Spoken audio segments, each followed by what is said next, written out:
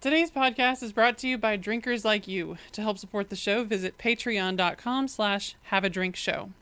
Welcome to today's show on... No, we just did wine. Who did the scheduling? Bob, I swear, I give you access to the docs and you just... Oh, it's barley wine. Okay, that isn't wine at all. We're in for a beer style episode on barley wines. So strap in, maybe clear your schedule for tomorrow morning, and have a drink.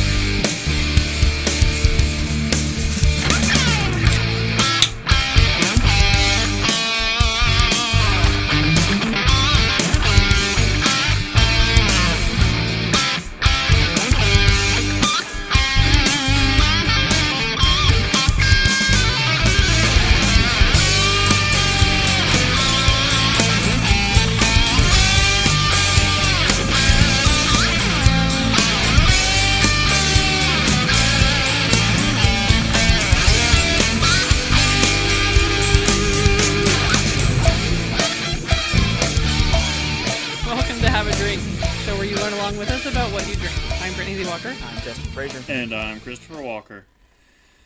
Here we are again. Hello, darkness, my old friend. I feel like we've been here before, but you know what? That's perfectly fine. You know what? I'm perfectly fine with it. I managed to snag what I had last time. The last bottle of it probably in existence. So I'm Actually, very happy. At least in Kentucky. Yeah. It was just a good old boy. Never meaning no harm. All right. Yeah, how's everybody doing? Pretty good. Not gonna complain. I finally got my tooth issues cleared up. Did they for the most part. They look down to like the actual hole in your mouth and just go echo? No, but they were able. A specialist was able to get in there and clean out. So my tooth had 4 roots and 3 canals, and they were able to get in 3 of them. He said one of them is completely sealed over, so it's no issue. There's nothing in there. It's just bone. Oh. There's no canal. There never was. He's like, it's not an issue. Weird. Do they let you? Can you pass ships from one tooth to the other? You can. Okay. It's a Panama Canal of sorts. No. They got in there and cleaned it all out, and I've still got the temporary tooth, which kind of sucks for Oktoberfest, or temporary crown, and it'll still technically a temporary tooth, I guess. Yeah, pretty much. But there's nothing in there. It's all cleaned out, and it's all built up, and I just have to get the permanent crown put on. So that'll be in the next week or so. It has to heal a little bit before I go back, but I can't wait too long, or the actual roots will start to heal back in. See, from what you told us about how deep the hole is in your mouth, I had to assume how deep the hole where the roots go. It goes up. It's near my brain at this point. Right. I just would assume like they should have like put in some like scarves down there so you can just in a case of emergency. Yeah. That's where my cyanide capsules are now stored. Oh, you keep them there. All right. Brittany. Yeah. My stuff was just baby stuff. it's all boring, but he's... You say boring. There is life gestating. I'm growing a human. It's finding a way. Oh, wow. That's okay. Really? Someone looks down on the Goldblum. No, I was surprised you worked that in there, but then I was like, I shouldn't be. Yeah, we were just, we've been prepping the apartment and, I don't know, life for the baby. I don't know. I don't see nearly enough, like, rounded edges. Well, he's going to be a minute before he can be out and about. Plan is to be out of I don't know. before that. I'm looking at Chris right now going, he's going to be pretty big. He may be able to, like, just walk right out the gate. I am just a little concerned about how tall he may end up being, actually. So I have a feeling it's going to be like, if anyone saw that episode of How I Met Your Mother, when the Ericksons. They take Lily over to meet all of the Erickson clan, and they're talking about how big they were when they were born. Like 13 pounds or something. He was a 20-pound baby. Yeah. She's like... Her eyes go wide, and it shows them doing their weird things before they're going to try and conceive to ensure whichever gender. And he's in the bathroom, like, what is it? He's plunges his crotch into a thing of like ice while eating like herrings or Yeah, something, and he has to scream Erickson. It shows her in the bedroom doing whatever it was. to make a girl, and she's doing her best to she's eating lemons, which, as they put in, as his father said, was male baby poison. Yeah. And she goes, lemons, Lily.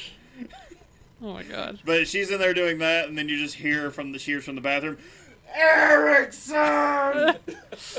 Jesus. Yeah, that is what I think of every time thinking about how big he could possibly be.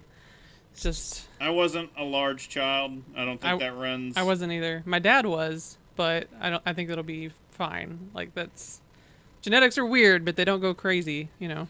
I mean, they kind of do. That's what evolution's all about. Well, If he takes after me, then he's just going to be a little Ewok when he falls out. And I am concerned about Yep. that. wait till puberty, and then suddenly he shoots up 2 feet overnight, and everyone's like, "Oh, Didn't your pants fit yesterday? yeah." Pretty much, it's like all of your jeans became jean shorts. Oh, jorts. But I was yeah. about to say, there's some word for that, The but I'm not jorts. hip enough to know what it is. Oh no, you have heard it on Queer Eye. Let's be serious. Okay, probably. That's if there was anywhere I heard it. Yeah.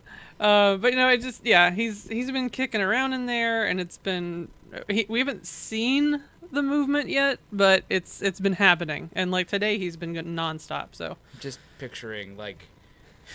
the alien kind of like No, actually, I was going to picture I like to imagine it's Titanic, and like the single hand comes up onto the edge of your stomach and just rolls down, which is really disturbing when I Super, say yeah, it. But it's not, you know, it's never not disturbing. my brain's just kind of messed up. She likes to play with his feet because she You can feel them. him right over here because he's still laying like this, as opposed He's to not, like laying horizontal. he's not Yeah. turned. He's not turned to the ready position. So He's your child. How is he not turned? give him time. Had to work that in. I'm sorry. Yeah, that's right. But yeah, no, it's weird because you can tell like the different spots that he's hanging out in. I don't know. The whole thing's weird. Like, we're just approaching it as just like, this is fascinating. We need to record data. Don't worry, you'll forget all of the pain because that's how pregnancy works. Right, because then otherwise you can't have any more. Apparently the human brain goes, oh, no, we're blacking all that out. Why? The species needs to continue. Yeah, you need to have another one. Well, all right. But I think that's it for what we've been. I would say I have less exciting news, I guess, Oh, right, than yes. gestating a human being. It You've been depends on how gestating you look at something. it. I got a Switch. Super jealous. Peanut butter and jealous. Yeah, no, I broke down and bought it. I honestly, I didn't realize Pokemon was coming out as soon as next year. I thought I had another year to save up money. I did not. I've been doing my best, and I was like, no, it's fine. Breath of the Wild can't be all that good a game. It is. I bought it with the game. I bought it with the system. It's so good. Between that and Mario Odyssey, Also bought. Like, well, yeah, you have. What are you doing? Like, you have to. I was listening to, I guess it was on the Instance. They were talking about like how a lot of people have this, like a lot of PC gamers Oh, have the it's a Switch PC and they have a Nintendo. Yeah. and as their other, and I was like, yeah, that sounds about right. That feels like oh, what are the exclusive things I care? Like you can't get anywhere else. Yeah, that's fine. I don't need those. But there's a Zelda game you haven't played. All right, fair enough. Fine. But I've been playing a lot of Breath of the Wild. I haven't got to Odyssey yet. But That looks like so much fun. After watching Day 9 play that, I'm just like, ugh. I don't know. The first time I picked up a Zelda game where Link can climb on basically anything, I went, oh, the world is right. So, you know, it's pretty fun. But yeah, that's been about it. Like it's the biggest news I have, I guess. I'm boring, and my most exciting news is I blew money on a If video we game bought one, we console. would be doing the same thing. Yeah, It's no, like- I want to switch badly. yeah. It feels good to be able to play a console that I can also take to the bathroom. Yeah. That's, Yeah. and that's Like why I that don't thing's have a to stop seller. anymore. I'm just like, all right, it's time to poop. Also- but I'm gonna get that. I'm gonna get that heart The D-brand skins for the Switch also look sick as hell. BT dubs. You know, they've been talking about, you know, they announced Diablo for the Switch. I'm probably going to buy that. I've never played Diablo, so I don't... Oh. I I bought don't know. Diablo when they did Diablo 2 on the N64, didn't they? Or was that just no? No, I don't They think it's on just did N64. StarCraft. On Because I don't think any of N64. the Diablo stuff was ever on a console. But, well, yeah, it was on the Diablo 3 they released previously on the PS4. Oh, Yeah.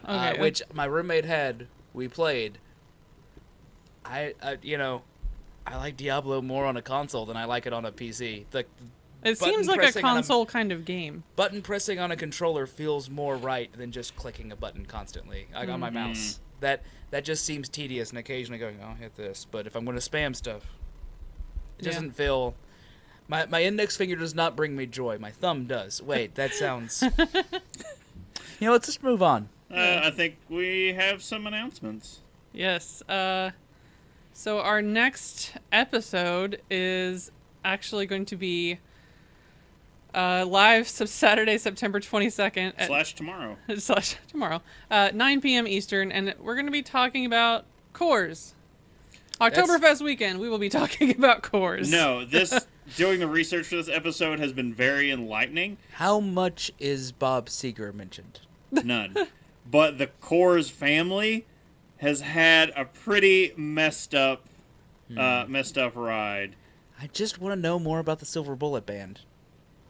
Did you just sub? I mean, maybe. 7. Nice.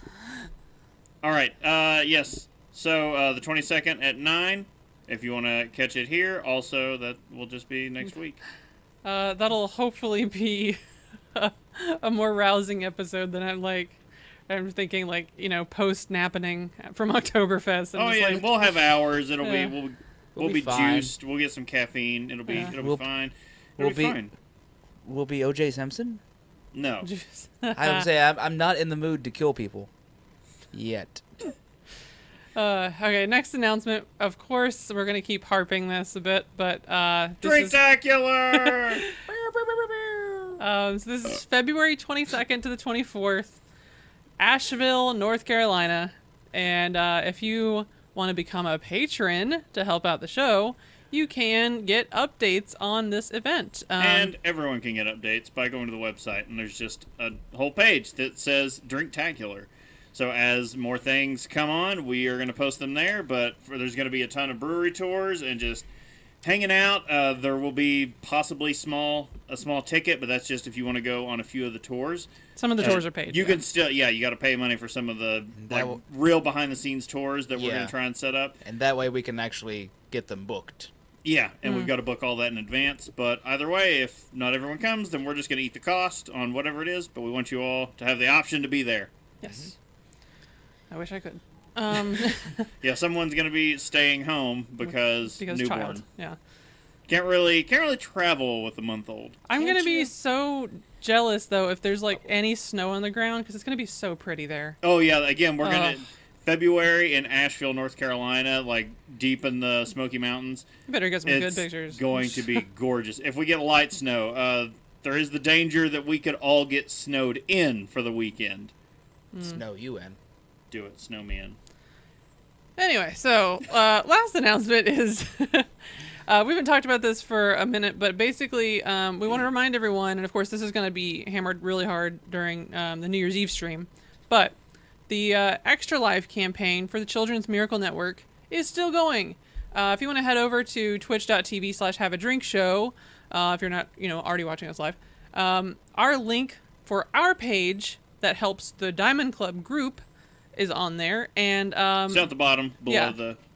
it's little where video. all of our other social links and all that business is on Twitch. So we're trying to help the Diamond Club reach its goal, which I believe is $5,000. $5,000. Okay. And our Our contribution is hoping to be 1,000. Yeah, our page is pretty decent so far. We're so not that it's a competition, but if you are to go and click the link, I think it'll take you to the Diamond Club, our overall campaign, what we're raising. And I think if you do that, you'll see that Have a Drink is kind of in the lead on contributions at this point. Let's everyone get some contributions rolling, but let's keep Have a Drink at the top of that list. We're number one. Hello, fellow humans. But yeah, I think that does it for announcements this time.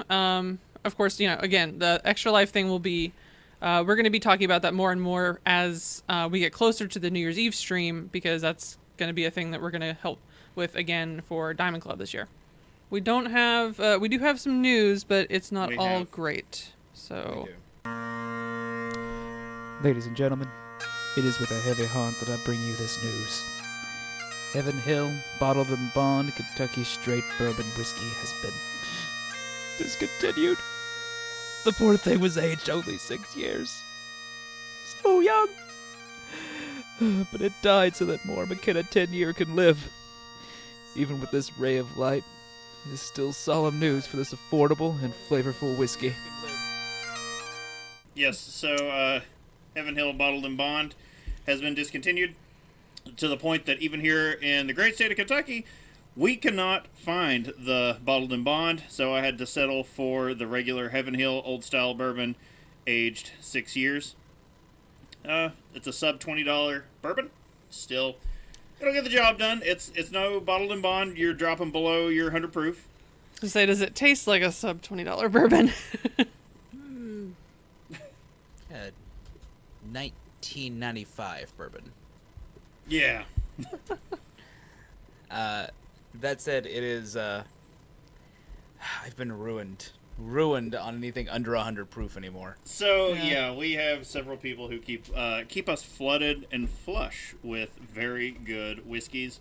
So something sub-proof kind of stands out on the palate now. Still has some flavor to it. It's fine. It's fine. Again, you could sip that. That's probably better to mix with, though. So I would not be mad if someone mixed with that. If someone mixed with a Bottle and Bond, I maybe an eyebrow will be raised. Yes, very much so. So our actual news that we need to be discussing, and I should have checked to see if this was out. So this past Monday, a documentary was supposed to have been released. Oh yeah. Yes. So the headline for this Forbes article is "See How This Fungus Helped Scientists Make Beer's Biggest Discovery in 135 Years." Wait, mushrooms are helping us discover beer? No. Oh. So the biggest beer discovery in more than a century is about to re-emerge as a central topic of brewing circle conversations. 8 years after an Argentinian microbiologist found a seminal yeast in the jungles of Patagonia, Heineken and National Geographic are releasing a short documentary. This was this past Monday to chronicle the journey that led Diego Libkind to find the yeast strain he and some of his colleagues determined to be the missing parent of lager yeast. Okay, here's my question. Lager yeast started in Germany. Well, I mean, it kind of started everywhere. Well, lagering as we know it began in Germany, as far as I know. Yes, well, the style. Yeah. How did they find this yeast in Patagonia? It's just naturally occurring in nature. I mean, it's just okay. I mean, yeasts are everywhere. Okay, so I'm just trying to put things together. I'm not smart. It's just where this strain has managed to survive. I guess in the jungles, it's been rather... In the jungles, it has no natural predator. Exactly. There's no one there to drink it. So we already had hundreds of options of the ale yeast, but a limited number of strains from lager yeast. Now we have hundreds of new hybrids. That means hundreds of new flavors. While Heineken Heineken owns the exclusive rights to use the Argentinian Saccharomyces. We talked about this one before. Eubanus yeast. Oh. Saccharomyces. Yeah, we also didn't look it up either. Eubanus. Close enough. Yeah. Sure. That'll fly. And share it with craft breweries that produce fewer than 34,000 barrels per year. Remember, 1 barrel equals 31 gallons of beer. So basically, they're selling it with anyone who's not a direct competitor. One serving of beer is 31 gallons, right? Sure. The yeast has since been found in the Blue Ridge and Himalayan mountains, with scientists expecting to find even more in cold weather mountain ranges around the world. Those are two very different mountain ranges. Yes. Heineken Master Brewer Wilhelm von Wasserburg That's not gonna work here anymore. says he hopes to use the discovery to highlight the critical role of yeast in a beer's aroma and flavor profiles. In 2017, Heineken released the first commercial brew to use the yeast called H41. Oh, catchy. Yes, after the Latitude, which was discovered. Oh. Okay, well, I feel like more of a jerk now. While most lagers display a rather limited clean fermentation profile, think about, regular Heineken, Pabst Blue Ribbon, or Corona, the H41, which is available in New York City, Miami, Los Angeles, and abroad, boasts ale-like scents and flavors of clove. It took Van Vosberg many tries to coax the wild yeast into digesting sugars it had never tasted before. Sorry, that just sounds like him standing in front of a vat going, Come on, boy. come here, here, little yeasty. I love just the mental image you get. He tried to coax it into digesting these sugars, and it's like, I don't wanna. Or he's like, here comes the sugar plane. Ultimately, he had to boost the alcohol content by concentrating several batches of wort to compensate for the untrained yeast's ability to produce the 5.3% alcohol by volume that he desired. That usually helps me eat things I'm not used to. Pretty much, yeah. You got to up that ABV, and you'll get me to eat it. Yeah. So we used the regular Heineken recipe because we wanted to show that when you change the yeast, everything changes. Does it become good? Heineken's not terrible. The yeast makes a very clove-like taste, which you immediately notice when you smell it, because it can eat all the sugars it has, because it has far more sweetness in it than they initially got a 3.5% low ABV out of it. So, beers fall into two categories, ales and lagers. Ale yeast ferments at warm temperatures near the surface of the brew. Lager yeast ferments cooler down at the bottom of the liquid holding vessel. While European brewers had been brewing lagers for hundreds of years without understanding the process, in 1883, scientists... I'm pretty sure we talked about all this before, right? In one of our first episodes, when we talked about lagers, you can go to the lager episode. Yeah. It's when we talk about magic wands and... Exactly. Oh, yeah.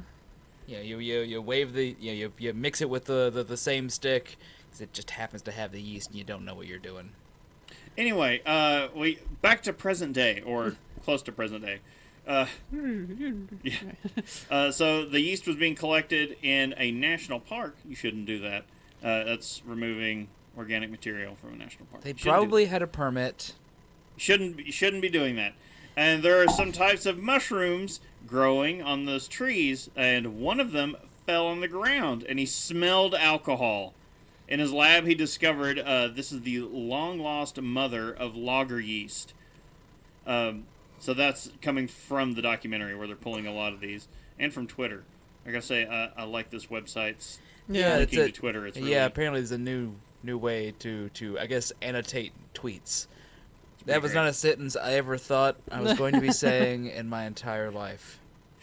Though Heineken hired National Geographic to produce the branded content, Brendan Ripp, Executive Vice President of Sales and Partnership at the media conglomerate, says the narrative shows symbiosis with its own mission to promote environmental appreciation and conservation.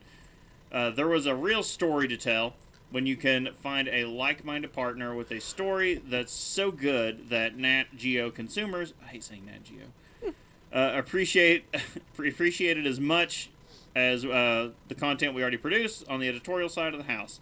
That's the branded content home run. Anyway, yeah. That's a buzzworthy. We'll skip past them all blowing each other for a minute and talk about what's really cool, and I wish we'd been able to get around here, is the fact that they're wanting to show off what difference this makes when they took the Heineken recipe and all they changed was the yeast. So everything else was the exact same, and they're going to show you, they're like, no, this is going to, you can do the beers back to back and see exactly what the yeast does. Like when you drop the ale yeast for a lager yeast, but everything else is the same. That's something that really kind of like beer nerds me out. I'm like, I want to do this really bad. I'm intrigued by it, especially the clove taste. Like, that sounds really interesting. I would have to actually buy a straight regular Heineken because I haven't had one in 10 years. Been a long time. It's not. It's Good. the problem with and I think that the thing you need to do is get a can, because the problem is you always see Heineken in the green bottles, and that's part of the problem. Like, but if you get a can of Heineken, it'll probably be a little bit better of a taste. It's Get it on just a draft. beer ass You can just beer. go out somewhere and get a draft. Draft, yeah. That's Kegs true. are fine. But yeah, I'm just I don't saying know it's. Kegs are like big cans. I'm I just don't know saying where don't they're produced anymore. avoid the green bottles. Is what I I'm don't know saying. where the North American keg, like, they come from different places, so most of the bottles are actually imported. Yeah. But then the keg stuff is going to come from Mexico or something like that. Yeah, it's just I remember Heineken in my early days of drinking, and just like, you know what? Someone else can have rat piss. It's not the worst I've had because I've had Budweiser Select. So Fair. it's it's still decent. I've had a Lime-A-Rita. I've had worse. Have you had... No, We've had Casey's, Corona. Casey's the one who went through the Bud Light Clamato Oh, Oh. yeah. travesty. Oh, let's not make those noises this weekend. Okay. All right, let's move on to something There's that no is way to avoid quite a bit tastier in our topic. We're not that drunk. Cheeky bastards! We're not that drunk! We're not that drunk! We're not that drunk! I don't know. We've been drinking since like 1. Yeah. But it's been spaced out. I mean, we're doing good. Not gonna be like tomorrow. So this is barley wine take 2.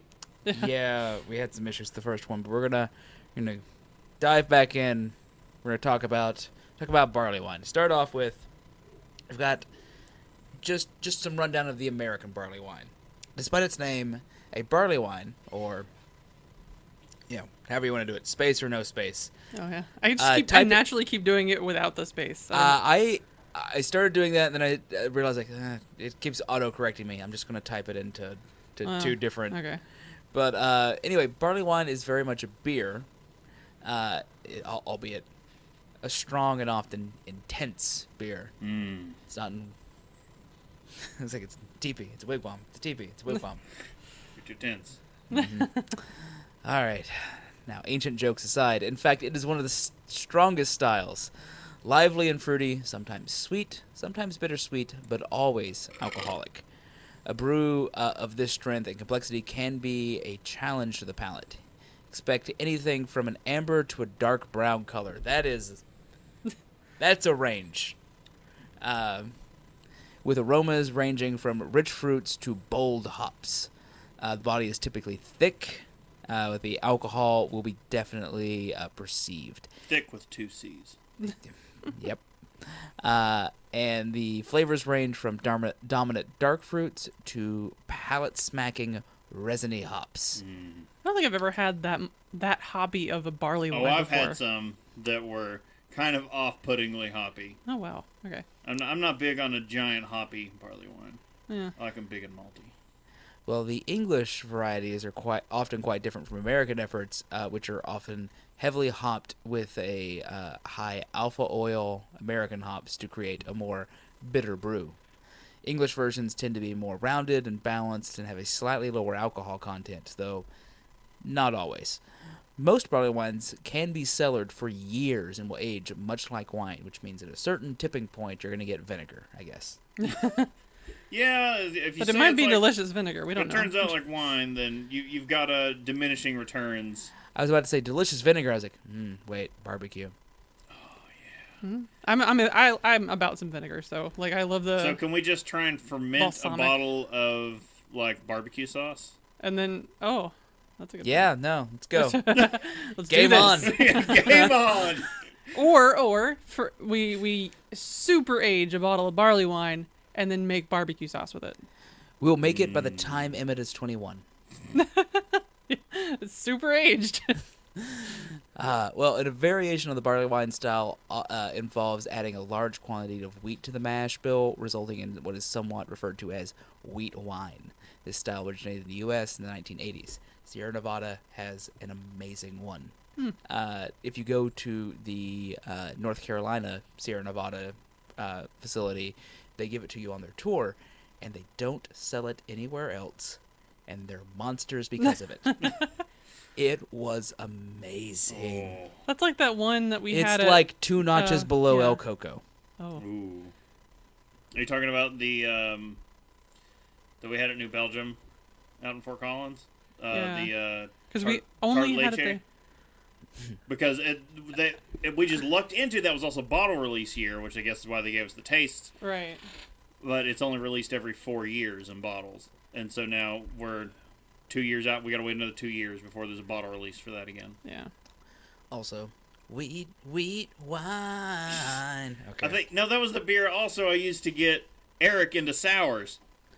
It was delicious. Well, so as far as barley wines go, they have a history that can be difficult to pin down. We could start in ancient Armenia, a style of fermented grain beverage which was referred to as Kyrthros Onios. So I'm going to go with that because there's a lot of weird letters that we don't use in our alphabet. Yeah, it's pretty Slavic looking. We need a. Well, it says the Greek. Greek. So we need like a Greek board of just like, here's what this. I was going to say there's some omegas in Oh, there. yeah. There's some C's with the little French accent underneath. I don't know what they're called. I but I know them from for France. Greek. I'm looking and just confused. Yeah. Anyway, barley wine, as it could also be called, by the Greek historian Xenophon. I could Love his name.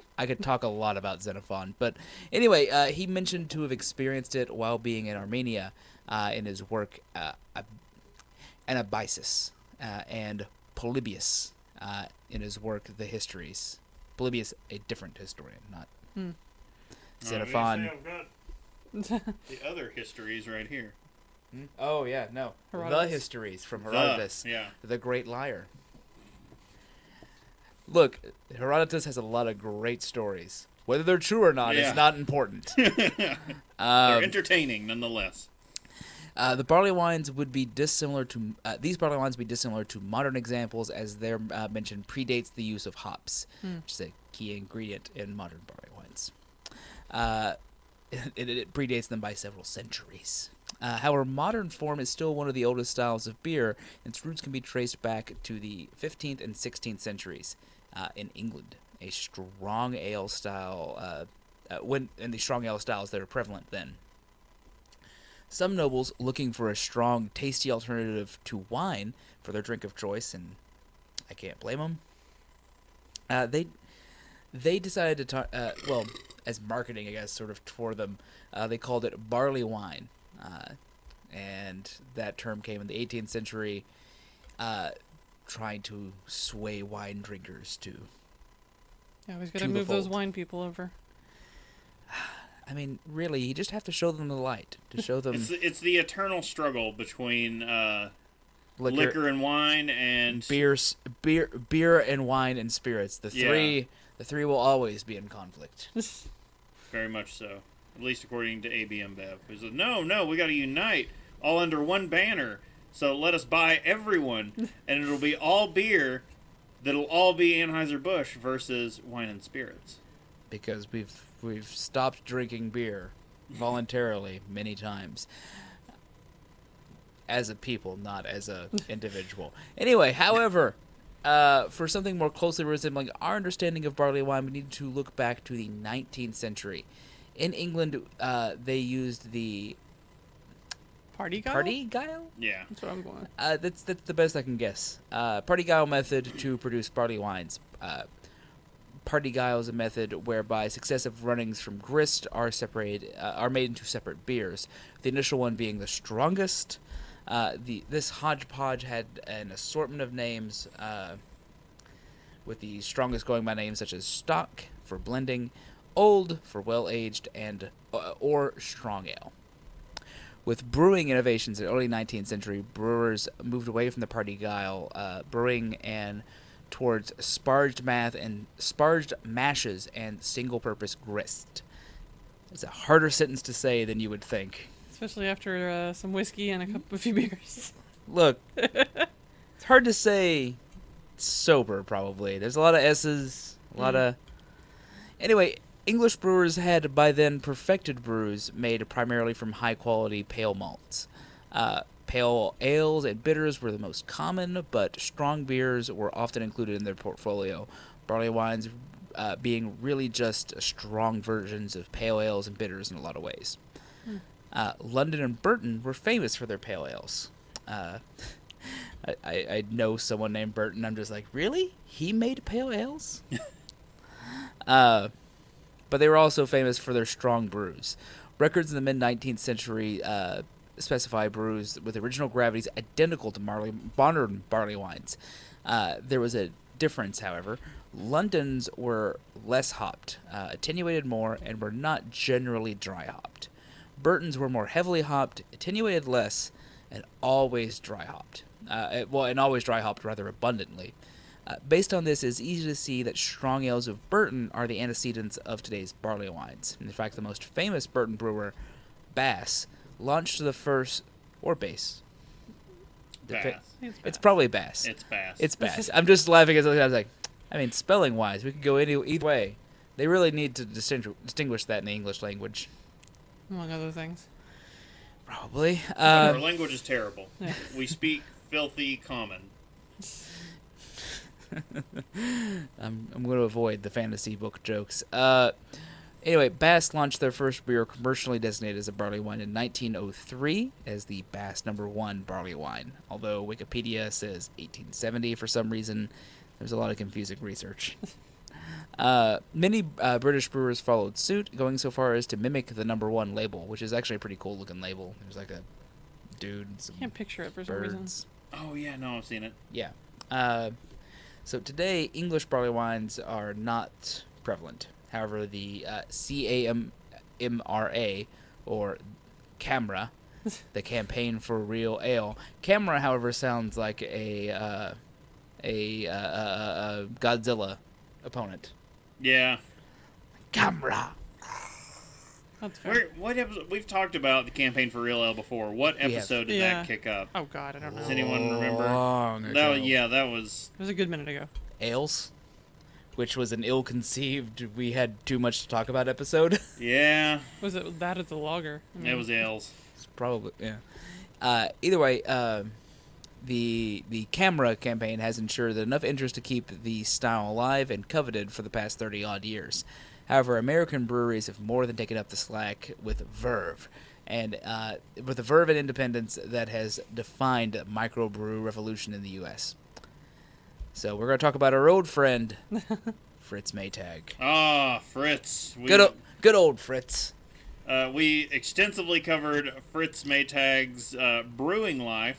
If you want to check out that episode where we talked about Anchor Brewing Company, and we also did, that was a split episode, we also talked about Steam Beer, or the California Common. Mm-hmm. Yeah. But Fritz Maytag features heavily in that episode, and you will be very surprised because, yes, he is of... That Maytag. Yes. Well, the Anchor Brewing... when Fritz Maytag bought the Anchor Brewing Company back in 1965, the essentially closing brand, it started the rebirth of craft beer in America. In 1975, Maytag introduced Anchor's old Foghorn barley wine.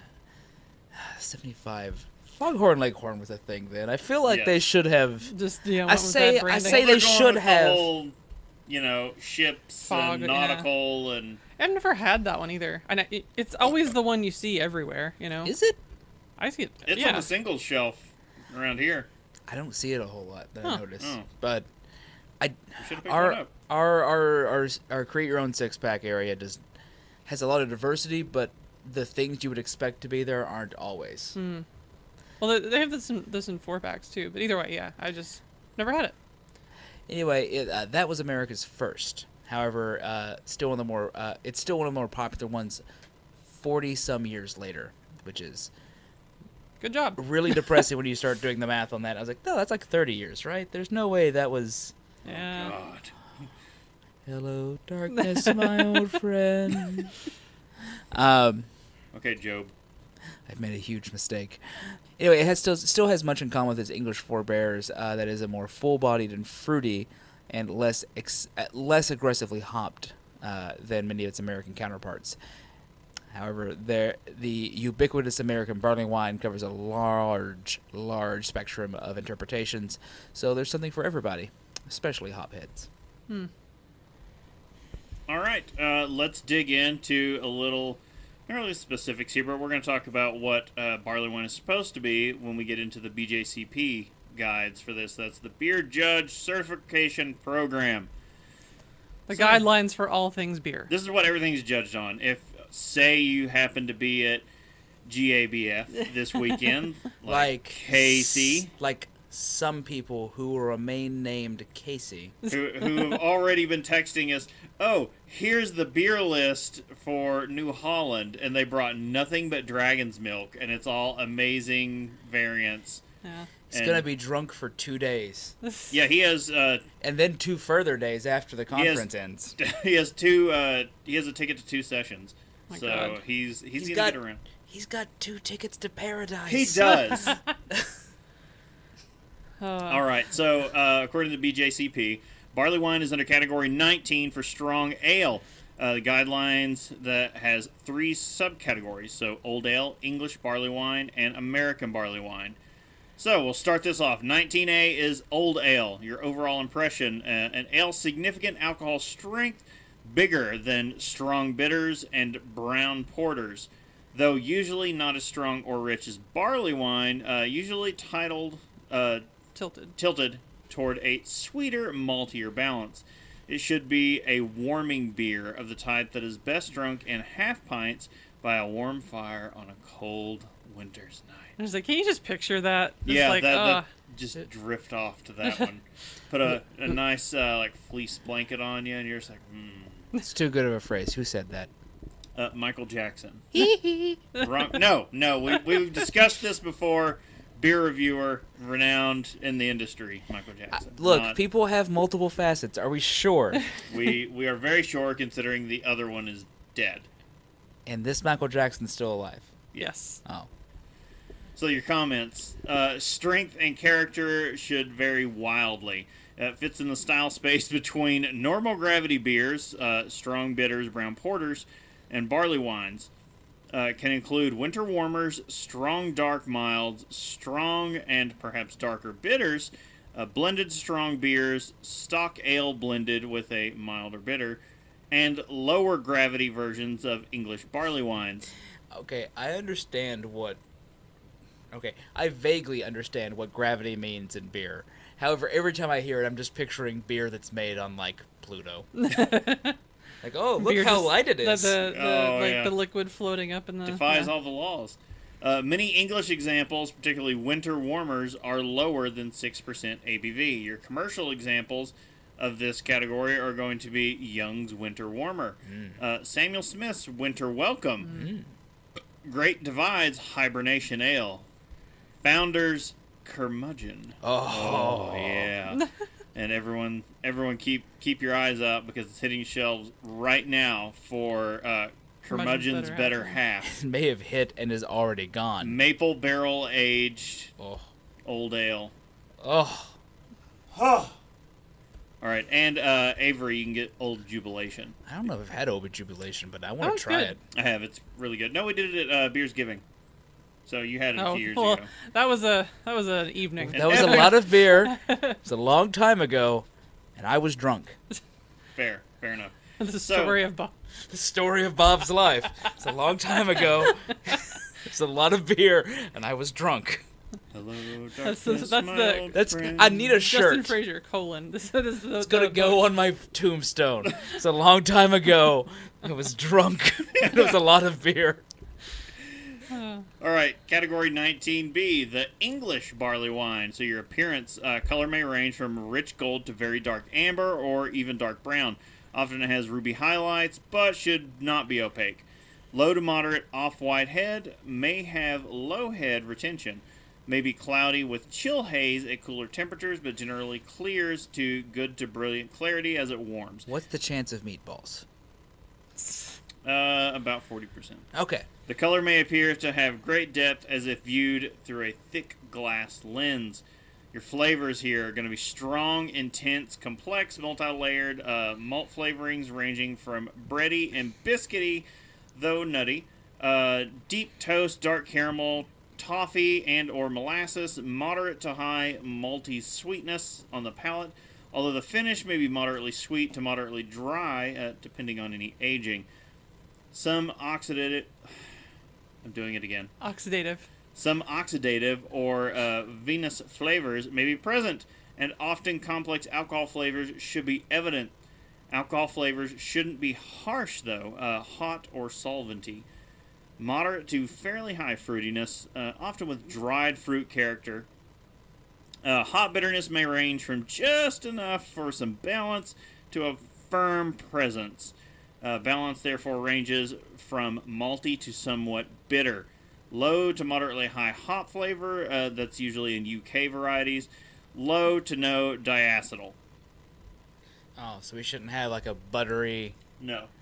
barley wine? You should never have a buttery barley wine. What if I've just had popcorn? You may taste it, but it's not because of the barley wine, it's because of the popcorn. Okay, fair enough. Meatball choke, and I was like, okay.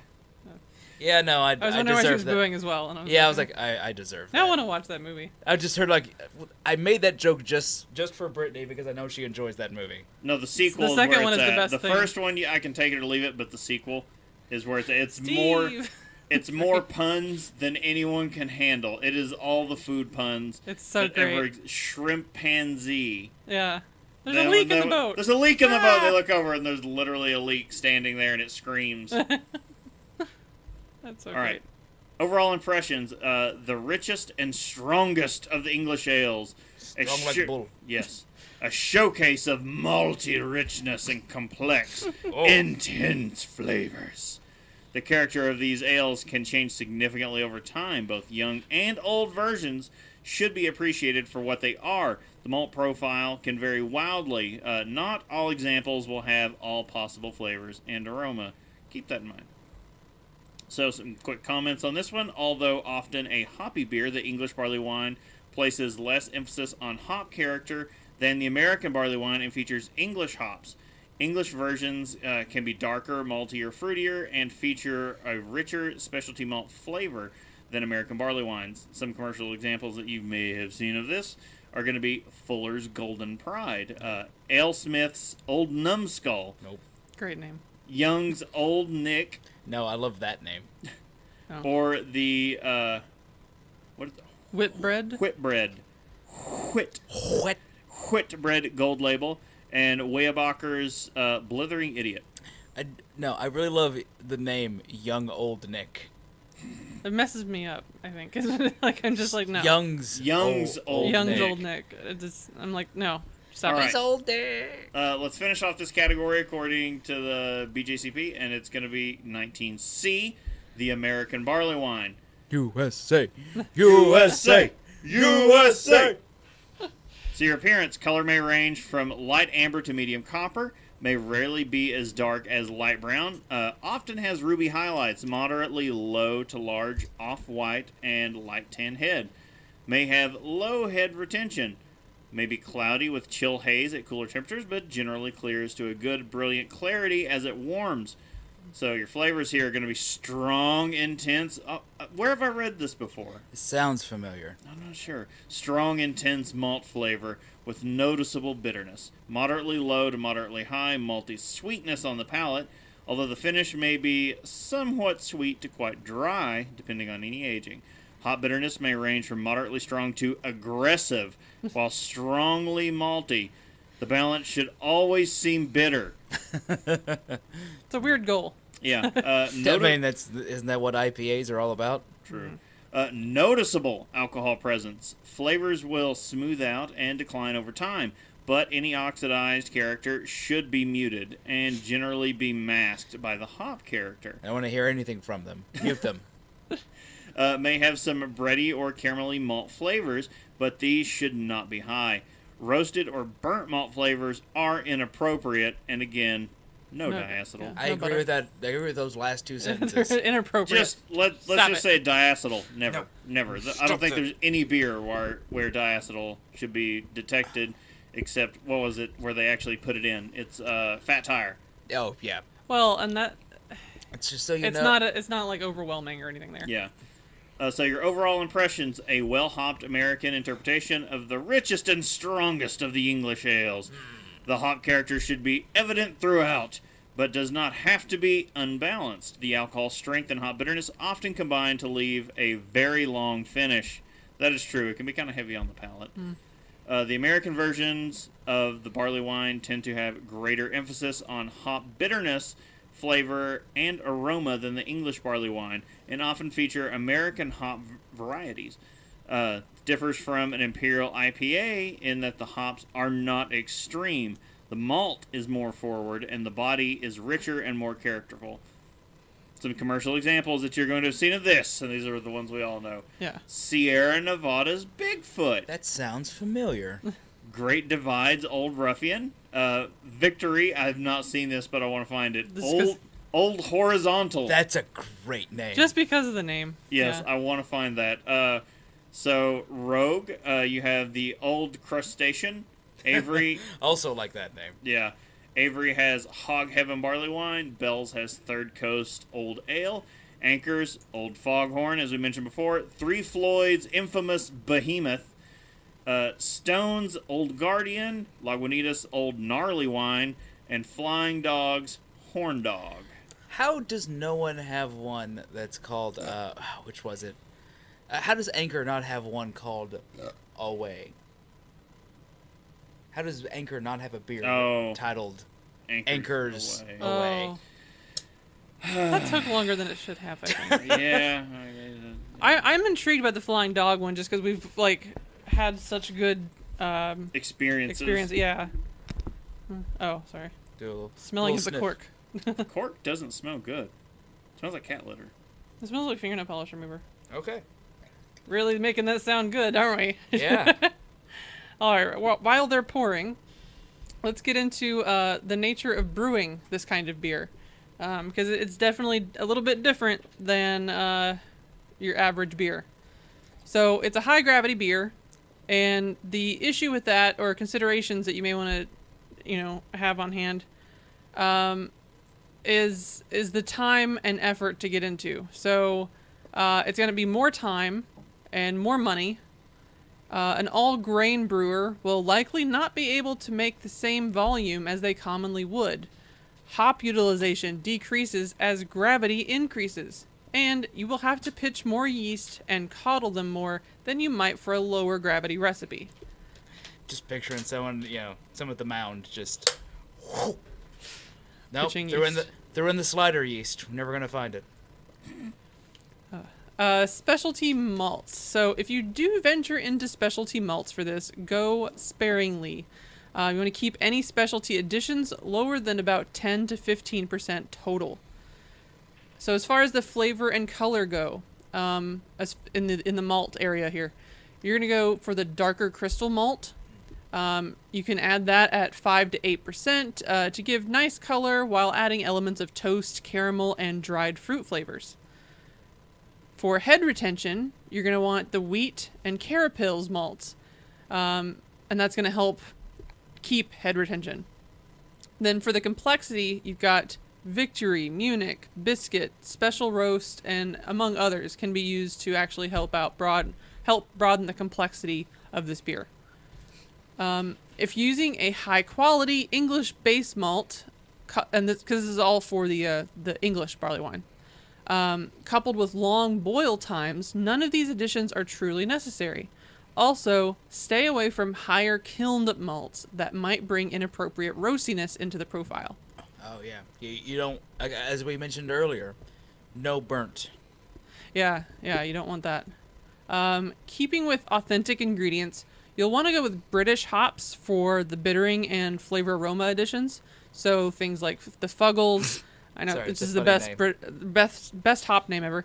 Fuggles, East Kent Goldings, Northdown, Target, and Challenger are all pretty good options to go with. East Kent Goldings is the most The- British yeah. sounding thing. Definitely.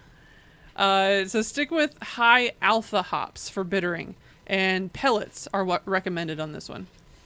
Don't eat them. Yep. Nope, don't eat them at all. We learned that. Two of us can attest. They're- What they're- happens they're when bad. when you decide to just start gnawing on hot pellets? Yeah.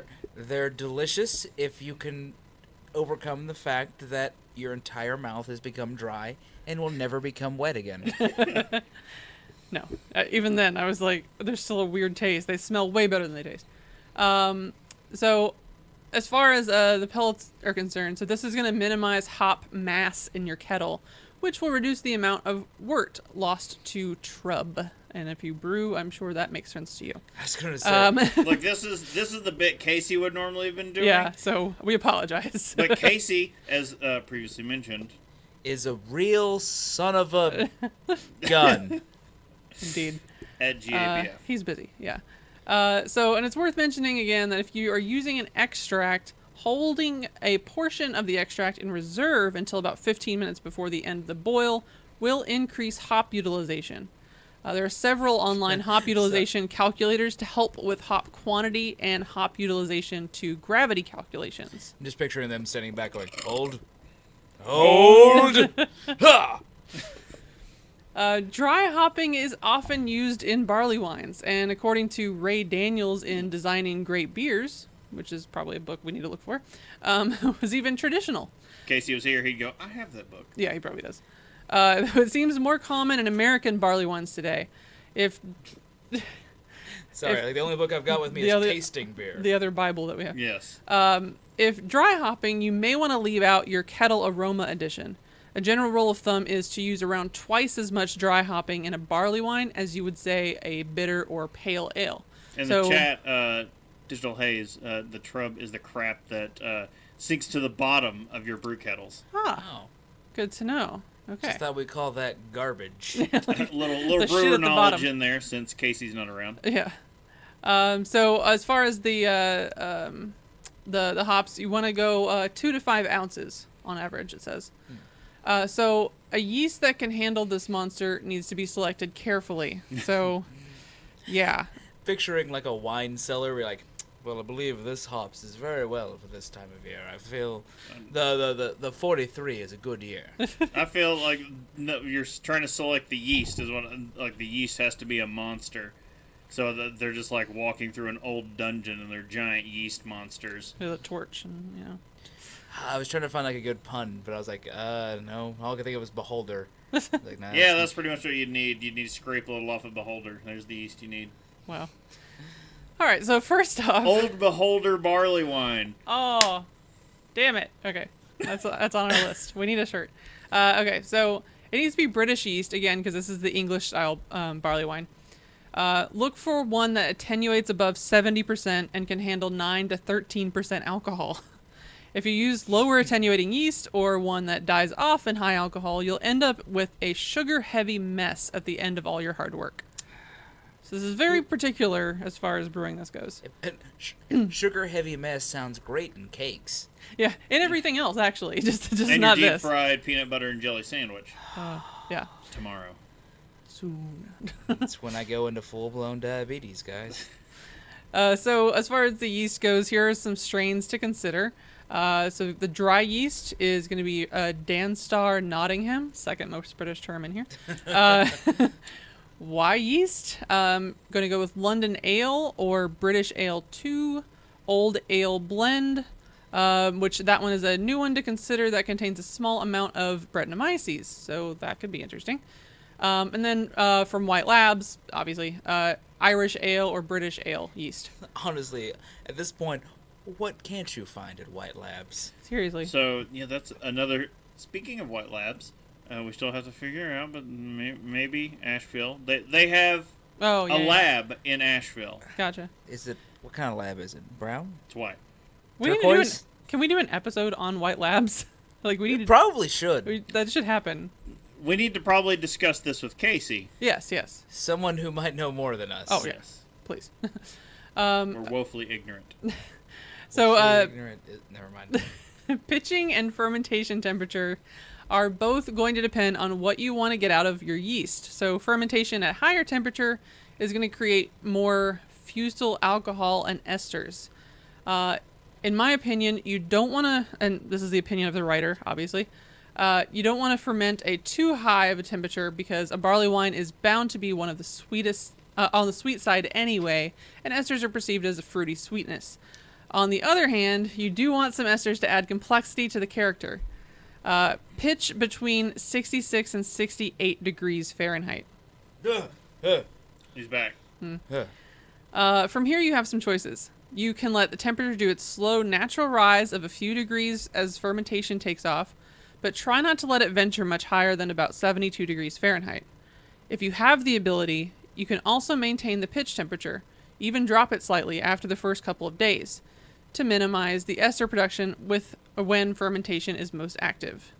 After primary fermentation is complete, rack the beer into a secondary and leave it be for at least another month. So expect a long fermentation period. It's not unusual for the combination of primary and secondary fermentation to take 2 or more months. Man, It's going to be tucked away, bubbling in the corner forever. man, Yeah. this is the problem with me and like the idea of trying to brew my own stuff. Instant gratification is what I want. Yeah, I don't think I could. I don't have the patience for brewing, honestly. Well, Especially I don't barley have- wine, apparently. I don't have the space. Part of me would like the actual beginning part and the timing part. I've done it with Casey before. It's really fun for that part. It's the waiting and watching a like a temperature jug gauge with and watching a jug with a balloon with a hole in it slowly explode, and his wife give me a text several days later going, "What should I do?" Clean. Yeah. All right, well, we have a nice listicle here from Paste Magazine, which, I mean, we'll still always suggest everyone check out Paste because it was founded by Sam Calagione, of which Casey just texted is the one doing the pours at GABF for Dog Food. Whatever. Crap! I hate this man. He is one of my very best friends, and I hate this man. All right, so down this list, some of the... Wait, what is this list? Oh, 62 of the barley wines Yeah. So this blind tasted and ranked. Yeah, so this page is actually just the top 25 because we didn't want to go like nuts on the list. So some of the best barley wines. Yeah. So let's do we want to do 25 or do we want to start a little lower down? Let's choke You just the pick list. some. Let's see if there's anything that sounds familiar to us. Very let's- few. yeah. I think actually. No, I will the brewery, say they keep showing one of the. There's the brewery. the brewery White White Oak came in at number 24. Man, the brewery is a mainstay of my my local liquor stores. It's like, everywhere. They're Yeah. Bomber- nationwide, yeah. Well, no, but I mean, like when I go to like their bomber selection, it's like I don't know 1/3 of the brewery. Yeah. and then like You can see those stuff labels on the from other a stuff. mile Well, away. all they do, like all the brewery does is bombers. At least that's all that gets distributed to us. Right, I'm just saying Yeah. when I go try to Hmm. find something, That's a thing. and I'm like, there's the brewery. They're good. When but in doubt, you have that. Yeah, it's kind of like, well, the label says the brewery. So you know, you're just like, okay. All right, so another one is here, the Vale Brewing Company, Circle of Wolves, bourbon barrel, aged barley wine. Nice name. Drake's Brewing, Santa's Brass. Ah. That's in at number Sorry. 17. Santa needs some. It's for the underside of the carriage. It's brass sleigh, whatever they call those things, I right? was Yeah, picturing sure, Santa sure, with a sure. saxophone, maybe. I don't know. Little Bill Clinton. All right, number 15, one of my favorite barley wines ever is Goose Island's Bourbon County barley wine, which was not released last year. I know. Oh, broke. It's not my favorite of the Goose County or The Goose County. The Goose County. Good lord. Of the No, Bourbon let's County. just go with that now. The Goose shorten it County. all. The Goose Bourbon, County. it's not my favorite of the Bourbon County variants, though. Sorry, I went full Top Gun in my head when I heard Goose County, and I was like, man, they named it after he died. Spoilers on a If you said 30 Goose year- County, I think anyone would know. 30-year-old movie. So, all right, scooting on to this list, number 13, we have Jackie O's Cellar Cuvée 11. Jackie O's, like, the barrel-aged stuff out of Jackie O's, if it's not infected, is absolutely astonishing. Fingers and crossed. people trade across the country to get a hold of beer from And they're this from Ohio. little Athens, Ohio brewery, which we are lucky enough to be drowning in their barrel-aged stuff. we can try most of it that we want. Scooting on down this list, Fort George Brewery 10th anniversary barley wine. That's out of Astoria, Oregon. Anyone? Astoria, Oregon. What events have ever happened there? That name's familiar, but right off the top of my drunken head, I don't remember anything. I got nothing. Goonies never say die. Oh, really? Look, Goonies gave me nightmares at age 5. I have traumatic memories. Goonies is set in Astoria, Oregon. I know. I'm just saying, Goonies has a negative connotation in my brain from. I can All see right. that for some parts Sloth of it. was not what a 5-year-old was ready for. Yeah. I admit it requires a rewatch, It does. Yeah. but 5-year-old me just remembers Sloth giving him nightmares. That's fair. Sloth love Chunk. I don't care what he loves. Is anyone else disturbed? I got to watch that again over the past week. He, like, at the end of it, like, Chunk decides they're adopting Sloth. He's like, "You're coming home to live with me now." And it's a fully grown man. Like, I don't think that's how this works. Yeah. Anyway, number 10. I think Sloth gets to live wherever the heck Sloth wants to live. Sloth could just jump back on that pirate ship and live at sea. No one's really going to be able to stop him. So, all right, the Vales Brewing, again, Circle of Wolves. This is the Apple Brandy Barrel Aged. We've had Apple Brandy Barrel... Appy. Appy See, I'm Van not Brandy. the only one. Appy Van Brandy. Yes. Coming to you from Delatter's Distilling. Again, been drinking for 7 hours. Apple Brandy Barrel Aged. We had, what was it? We had a stout from Prairie a couple years ago. Oh, yeah. That was really good. Because they can't do any bad things. Pretty much no. It depends. It can be hit or miss on batches. Well, but for the But most part, overall, yeah. when I see Prairie, thumbs up. Scooting on down this list, let's see. Let's just break in here at number 5, St. Earl Brewing's Bishop's Barrel 18. That's out of Houston, Texas. Number 4, Fremont Brewing Company's Batch 2000. There's a lot of batches. Yeah. Yeah, a lot of people like to do batch whatever for their barley wines. Cibago Batch Brewing, number 1.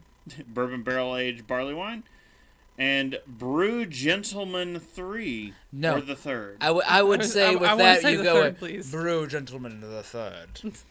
Thank you very much. Played by David Ogden Stairs.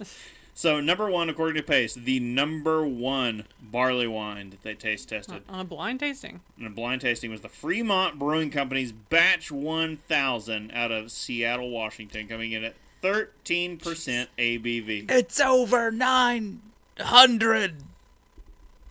It's at least over 1,000.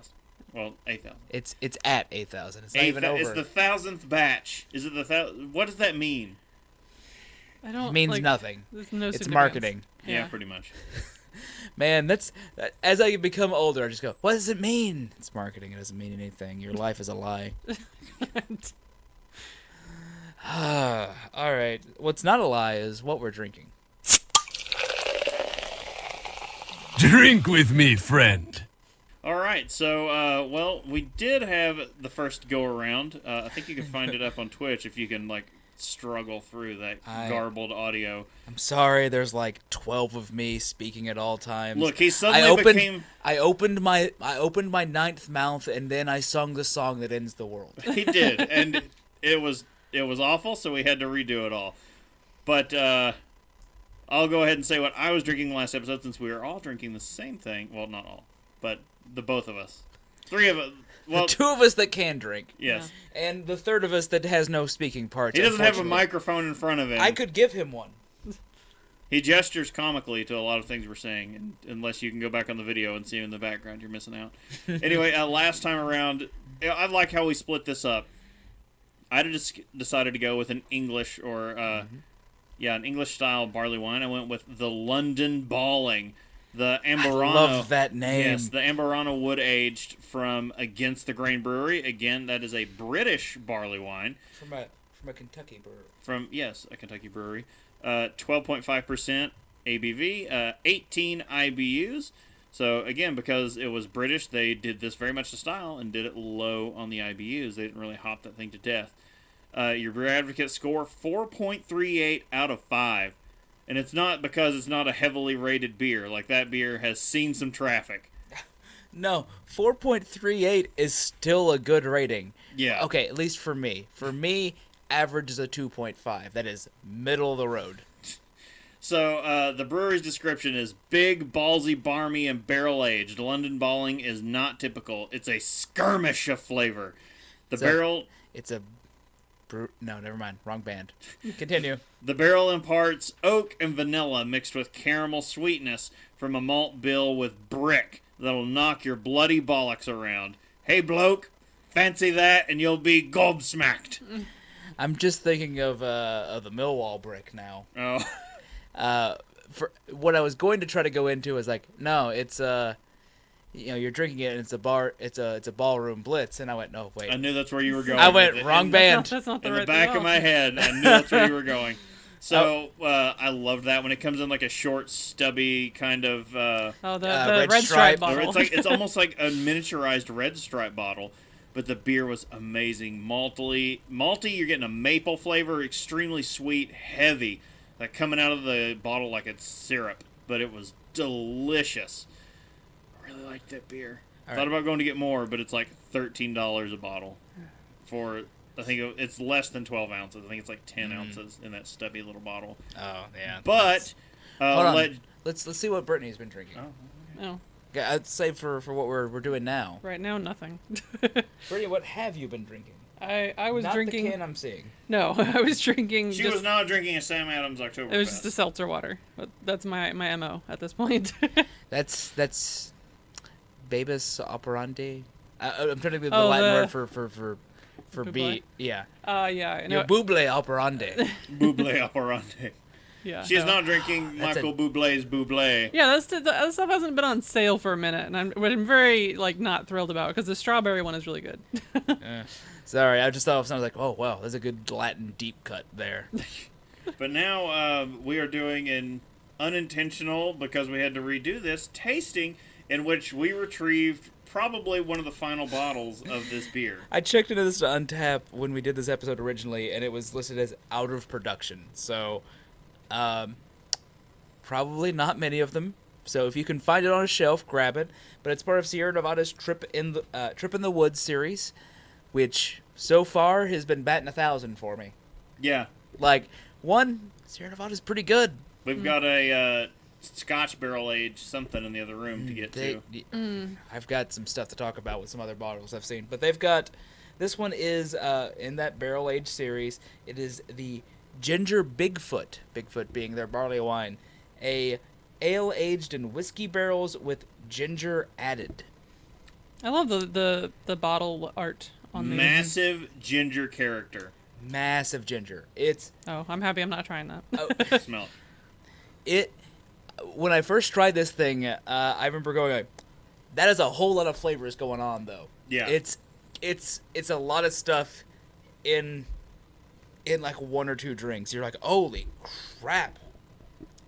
It is obviously a barley wine, but it's a barrel-aged barley wine at 11.4% ABV, 65 IBUs, which I would say you don't taste that much of. No, but again, the IBU is cranking up because this is American This is an style, American Yeah. style. As Chris was saying, he did the British style when which we was did this extremely originally. low. I did the American. This is a beer advocate score of 3.8 out of 5, which Still not bad at all. it's not bad. I really enjoy this. It's complex. It's got a lot of stuff going on. You cannot find descriptions on this from the website anymore because they Oh. don't want you knowing that That it it ever existed. existed. Well, no, more like they're like, hey, I don't want you to feel bad, buddy. I know you missed this one, so look, it's fine. It never happened. But so far, the Trip in the Woods series, it's saying the thing I used to say all the time: put in a barrel and I'll drink it. Yeah. I love what Sierra Nevada's decided to do with this series. They kicked it all off with some narwhal variants. Oh yeah. It does have. I was taking a little sip there. A bit more a bit of vanilla character from that barrel that It- comes in. So what the barrel seemed, I'm guessing it didn't sit long in a barrel. I don't think it did very It long. kind of No. kissed it with some vanilla sweetness. No char flavorings came over. If it did, the ginger overpowers it. The ginger or possibly the malt overpowers it. Yeah. You're getting a lot of that. It does smell the pretty ginger is extremely overpowering. So if you don't like ginger, you will probably not like this beer. I love ginger. malty. Kind of a good thing that I can't try it. Probably, but the first time we did this, I drank the whole bomber. I'm a little glad I had someone to share the load this time. Yeah, Yeah. we're able to offload it around and share the love. I'm also really glad I got to share it with someone because it's one of those that I was like, oh god, I need someone else to know how good this was. And again, I had never seen bottles of this, and at the liquor store where you found it, this was the final bottle. This was the last one. They had another Trip to the Woods the last time I was there. That was off the shelves too. Like this was. Well, yeah. I just happened to look by and I went, oh thank God. Like I had to pick this up last minute yesterday, and this was That's like a miracle that you found it. Oh my God, I was just so surprised I found it at all, and I'm really excited to have it. And it ranks up there pretty high in some of my favorite beers. See, it was funny because I was at that exact liquor store yesterday because I was on my way home, and Didn't think to look down to see. I saw it. I looked and okay. saw it and thought about buying it, and then because I went to the liquor store to try and see if I could find, because that particular liquor store is one of the best ones for bourbon. You can find almost any bourbon you want. They had a real good bourbon selection. To be fair, it's like in the heart of bourbon country, but I was expecting. Deep in the heart of bourbon, which is a lot of confusing. Yeah, so I was going in to try and find the Heaven Hill Bottled and Bond because I'd seen it there quite often before. Lo and behold, it is now gone. And that's when I had to grab some Consulary, 6-year Heaven and Hill. Or Heaven Hill. All right. Overall consensus on this is buy it if you could ever find it. Find it. It's pretty good if you like ginger. If you're Yeah. at a bottle share and someone has it, do it. Get a pour. Look, if you see more stuff from Sierra Nevada and their Trip in the Woods series, go grab that. All Like right. I'm going to find the next one I can find now. All right, guys. We really hope that this makes up for things being late, and you're going to be inundated with a whole bunch of stuff. Sorry. And yay. No, don't apologize for giving them content. It's what the people want. Indeed. I hope. We hope. Hopefully, you're not paying us to not do things. That'd be weird. I mean, we're cool with it, I guess, but All right. You can subscribe and get some real resources at haveadrinkshow.com. Follow us at Have a Drink Show on Twitter, Instagram, Facebook, and Twitch. And please rate the show on iTunes to help spread the word. Don't forget, you can tell us your favorite drink, ask a question, or just leave some general feedback. You use the email address feedback@haveadrinkshow.com. You can also use the feedback page on the website. Smoke signals are also an option. Carrier pigeon. Haven't received carrier pigeon yet. Not yet. Loud shouting. Least efficient, but maybe we'll hear it one maybe day. tomorrow if you're in town. Yeah. All right, guys. All joking fun aside, I'd like to remind everyone to please drink responsibly. Yes. Check us out next Saturday for the next live episode. And once again, I'm Brittany Lee Walker. I'm Justin Frazier. And I'm Christopher Walker. We'll see you guys next time. Bye.